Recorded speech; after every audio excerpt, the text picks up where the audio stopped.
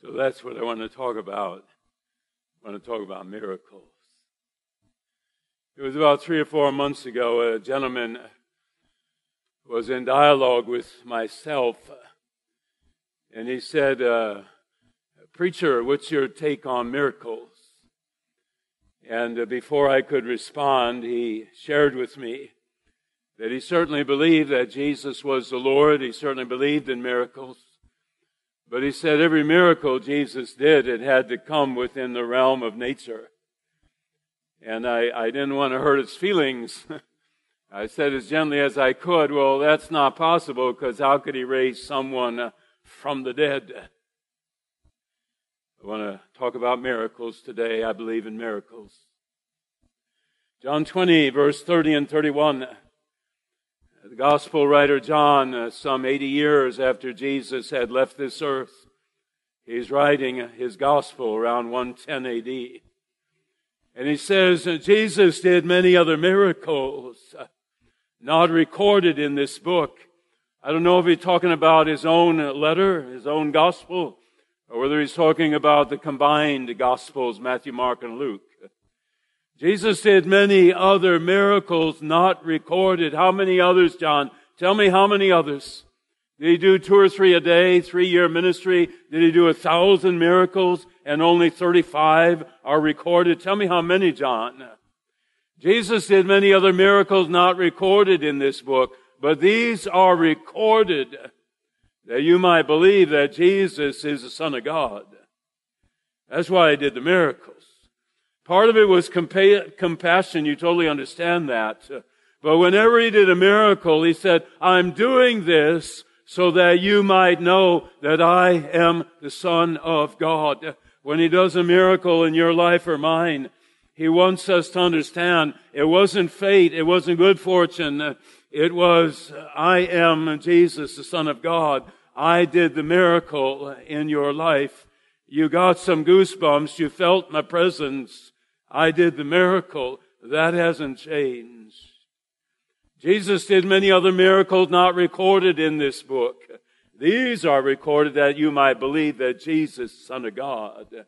Nicodemus caught that drift, did he not?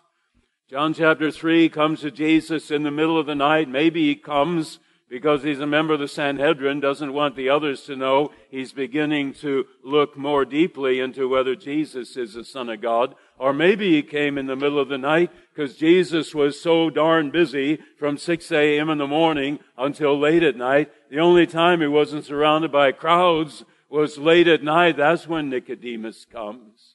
And he says to Jesus this. He said, we, he doesn't say I. He says, we believe that you must be sent from God. And tell me more, Nicodemus. Tell me why you believe I'm sent from God. Nicodemus says, no one could do these miracles you have done except they be from God. I believe in miracles because my view of God is large enough to include the possibility of Him doing miracles. If I believe that God has existed eternally, and so I do, and if I believe that this God out of nothing created all that there is, and I do, then in the light of this creation of everything, the miracles seen in the Bible and the miracles seen in your life and mine are really nothing. They are nothing to God when you have that power to create everything. There is nothing in His realm of ability that would hinder His accomplishment of some will pertaining to some circumstance in the life of these people or in the life of you. There is nothing that hinders His ability. If He creates an entire universe, do you think He has some trouble turning water into wine? Does He have to get on the computer and Google, how do I turn water into wine? Do you think He has any difficulty? He creates a universe with 2 trillion galaxies and 3,200 solar systems. And there are 200 billion stars in the Milky Way galaxy. That's the power that He has. If I ask you how many miles of blood vessels were in your body, would you know the answer? If I told you the absolutely impossible, that there are 60,000 miles of blood vessels in your body, would you sit there with your mouth hanging open? Please close it. 60,000 miles of blood vessels. How is that possible? The arteries that carry blood away from the heart, the veins that carry blood back to the heart, the capillaries, the smallest blood vessels connecting the arteries and the veins. If you laid all of that circulatory system out in one straight line, it would be 60,000 miles. Do you think that God has any difficulty changing water into wine?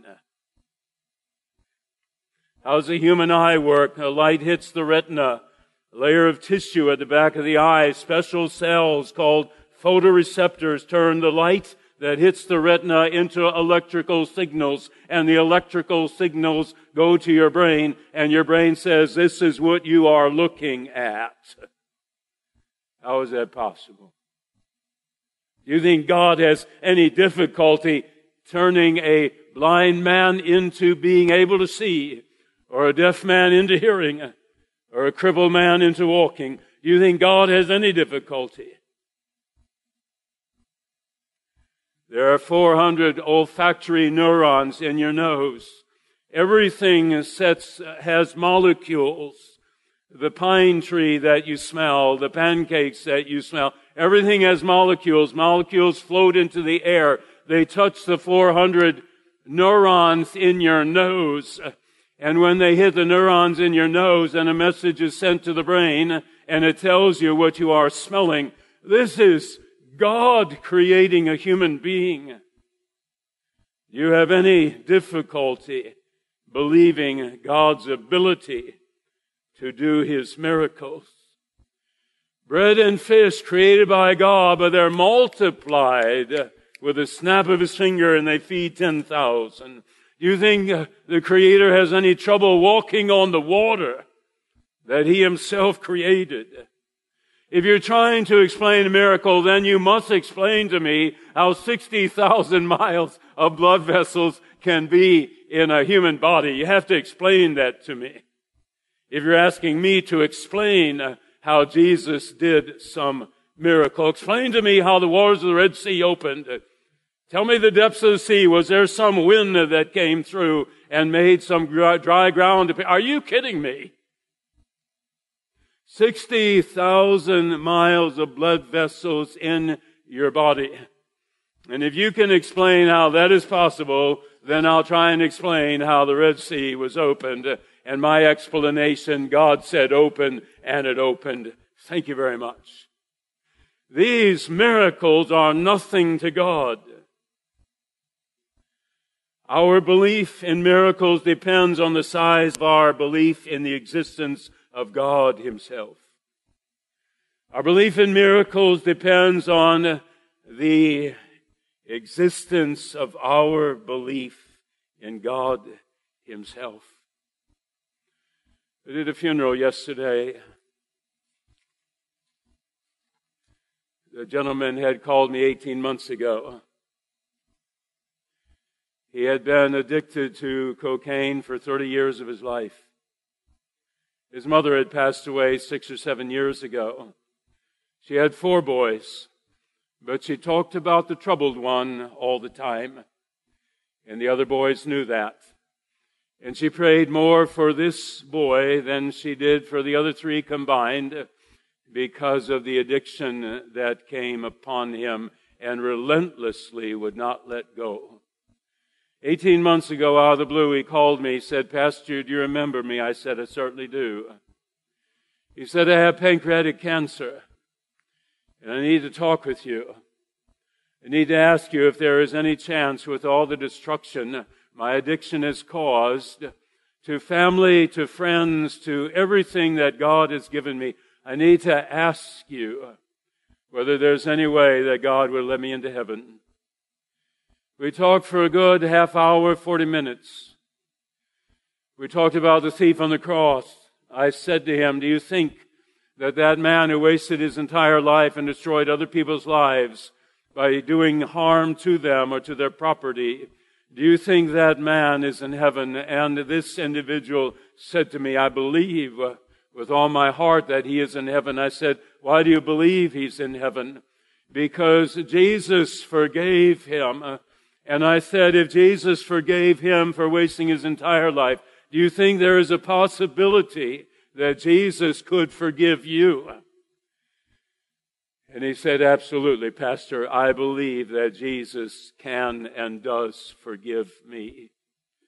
We had 3 conversations in the last 18 months of his life. And when I did the funeral yesterday, I shared the fact that I had talked with him 3 times in 18 months, and I shared with the family that those conversations had occurred. 2 of his brothers came up to me and they said, it is a night and day difference having shared with us that you have talked with him about salvation, about Christ, about faith, because we all believed that there is no way he would be in heaven with all the things that he had done in his life. We thought there was no way he'd be in heaven. But because you shared with us those conversations, we believe with all our heart that that is where he is, right next to Mom and right next to Dad. And then the word miracle was mentioned. The one brother said, if I'm wondering if God can do miracles, the fact that our brother would call a minister, namely yourself, and have these discussions with that minister. I don't care what miracles are in the Bible. That is the greatest miracle I can imagine. Because he wanted nothing to do with God and he wanted nothing to do with the church. Because of what he was involved in. Do you believe in miracles? It depends on how deeply you believe in the existence of God and the truth of his promises. You look at the Gospel of Mark, 16 chapters. More miracles crammed into the Gospel of Mark than any other. And the miracles, there were 4 in a row that they showed the power and authority of Jesus over different aspects of life. The first miracle that Mark throws out is the stilling of the storm. Jesus is asleep and the disciples are frantic and they wake him up. Don't you care, we're about to drown? And Jesus said, you woke me up from my sleep because of this. And he shakes his head and gets his head in the right place, holds up his hand, the storm stops. And it was Mark's desire to show his power over nature. At the time of that writing, whenever anything bad happened in nature, earthquakes or fires or floods or storms, you still had the belief from the cultures around them that God was angry.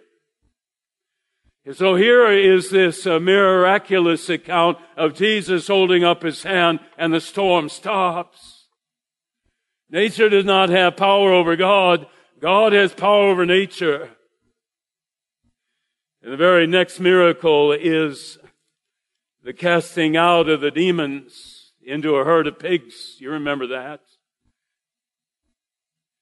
Shows Jesus' power over evil, his power over Satan.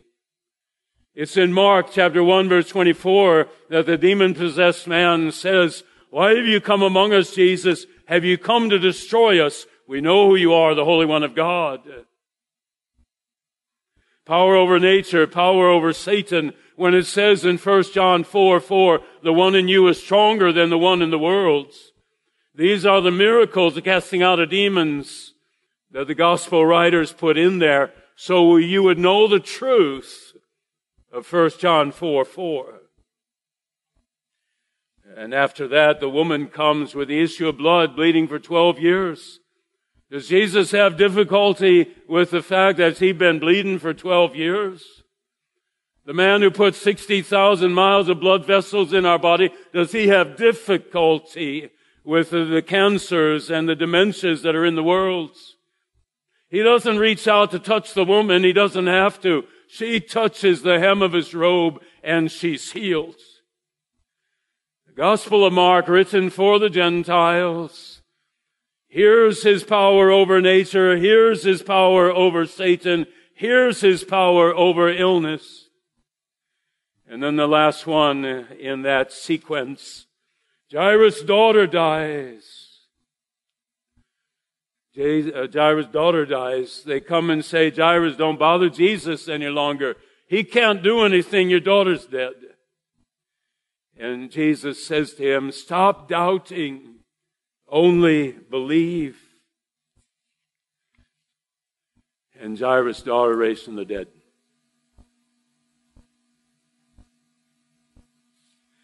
The Apostle Paul wrote in 1 Corinthians 15, if Jesus Christ be not raised from the dead, then our preaching is foolish and our faith is in vain. And we are to be pitied more than all men. The Apostle Paul, the living miracle himself, are you kidding me? Forget the thief on the cross for a moment. The Apostle Paul was the thief on the cross. Spends his early days with the great intellect that God had given him, with the great power that he had amassed on this earth. The top of all the Pharisees, first in his class under Gamaliel. And he uses this given to him by God to destroy Christians, to hunt them down like a pack of rats and to destroy them one after the other. He's sitting there holding the coats of those who are stoning Stephen, the first Christian martyr. He's heading to Damascus to round up some more of these Christians. He's found out where they're at. And on the road to Damascus, he's knocked off his horse, donkey, camel, whatever he is riding. And he said, who did this to me? And the risen Jesus said, I did this to you. I am the risen Christ. You want to talk about a miracle? And there's a thief on the cross. You want to talk about a miracle? There's this man addicted to cocaine for 30 years. And at the end of his life, he comes fully to the faith. And what a wondrous honor I had yesterday speaking at his funeral. The Apostle Paul, the murderer of Christians, and after Jesus is through with him, what miracle occurs? The greatest Christian missionary in human history. Who would have ever thought, you might not believe 60,000 miles of blood vessels in your body, but if I told you, as he stands there, holding the coats of those who are stoning Stephen, if I told you that he would end up writing half of the New Testament, would you say to me, Strand, you are out of your mind? Miracles. I believe in them not just because of what the Bible says, but I believe in them because of that which has occurred in my own life. Whether it's a license plate almost 18 years ago now, my goodness. Whether it's a license plate on the first day that John goes in for treatments for his brain cancer. And the license plate says, be still. Psalm 46:10. There was a time some 15 years ago, I'm driving to Salem Village there in Joliet, and I get off on Briggs Street, and I look to my left. Look to my left to make sure there's no traffic coming. This is before the light is there. And I look to the left and no traffic is coming, and I make the most horrible mistake I'd ever made in my life. I didn't look to the right. And I pull out, and I see a red pickup truck coming 90 miles an hour. And I said, God be with my family, because there's no way that I would survive that. And I just scrunched up like that and listened for the impact. And it never came. It never came. I stopped my car right there in the intersection. The pickup truck stopped right there in the intersection. I got out, and it was the most profound apology I ever gave in my life. What I did to him, scaring him half to death. The most profound apology ever made. And then I said, I'm a minister. I'm going to see someone at Salem Village, and I was thinking about her and what I was going to say, and I just kept apologizing, and he said to me, there's no way that I stopped the truck. I was going too fast, way faster than I should have been. And when I saw you pull out, I put my foot on the brake, I closed my eyes, and I just said, God, help me. There in the middle of the intersection, this conversation taking place as cars go around us. He said, I didn't stop the truck. God stopped the truck.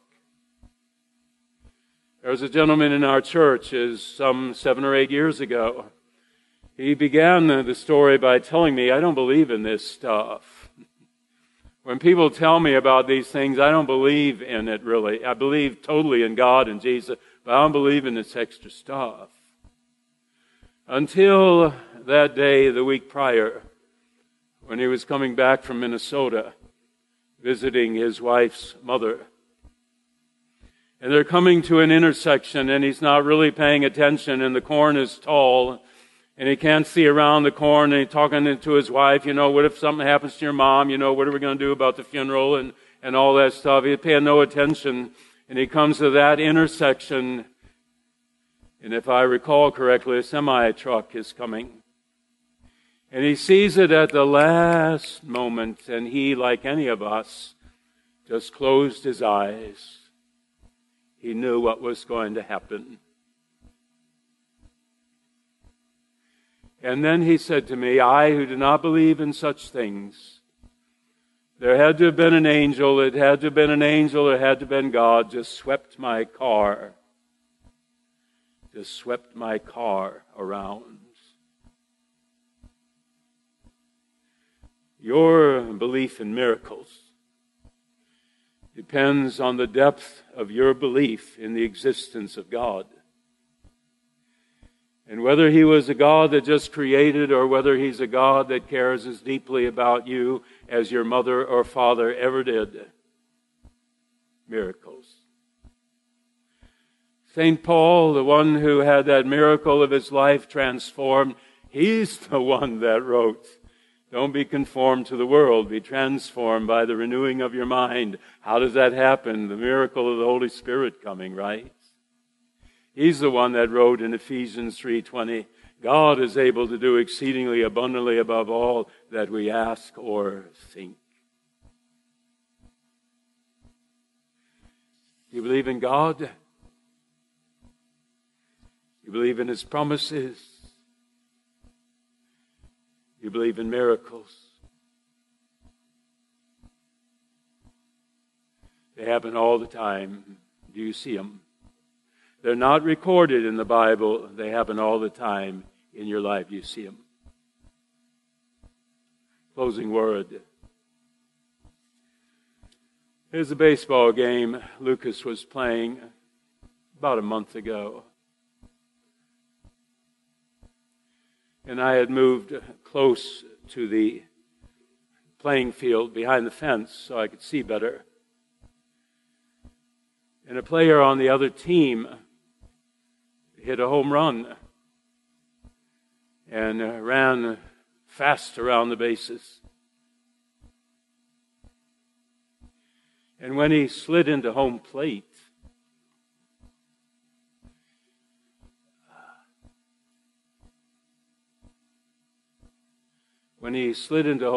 his mother started crying.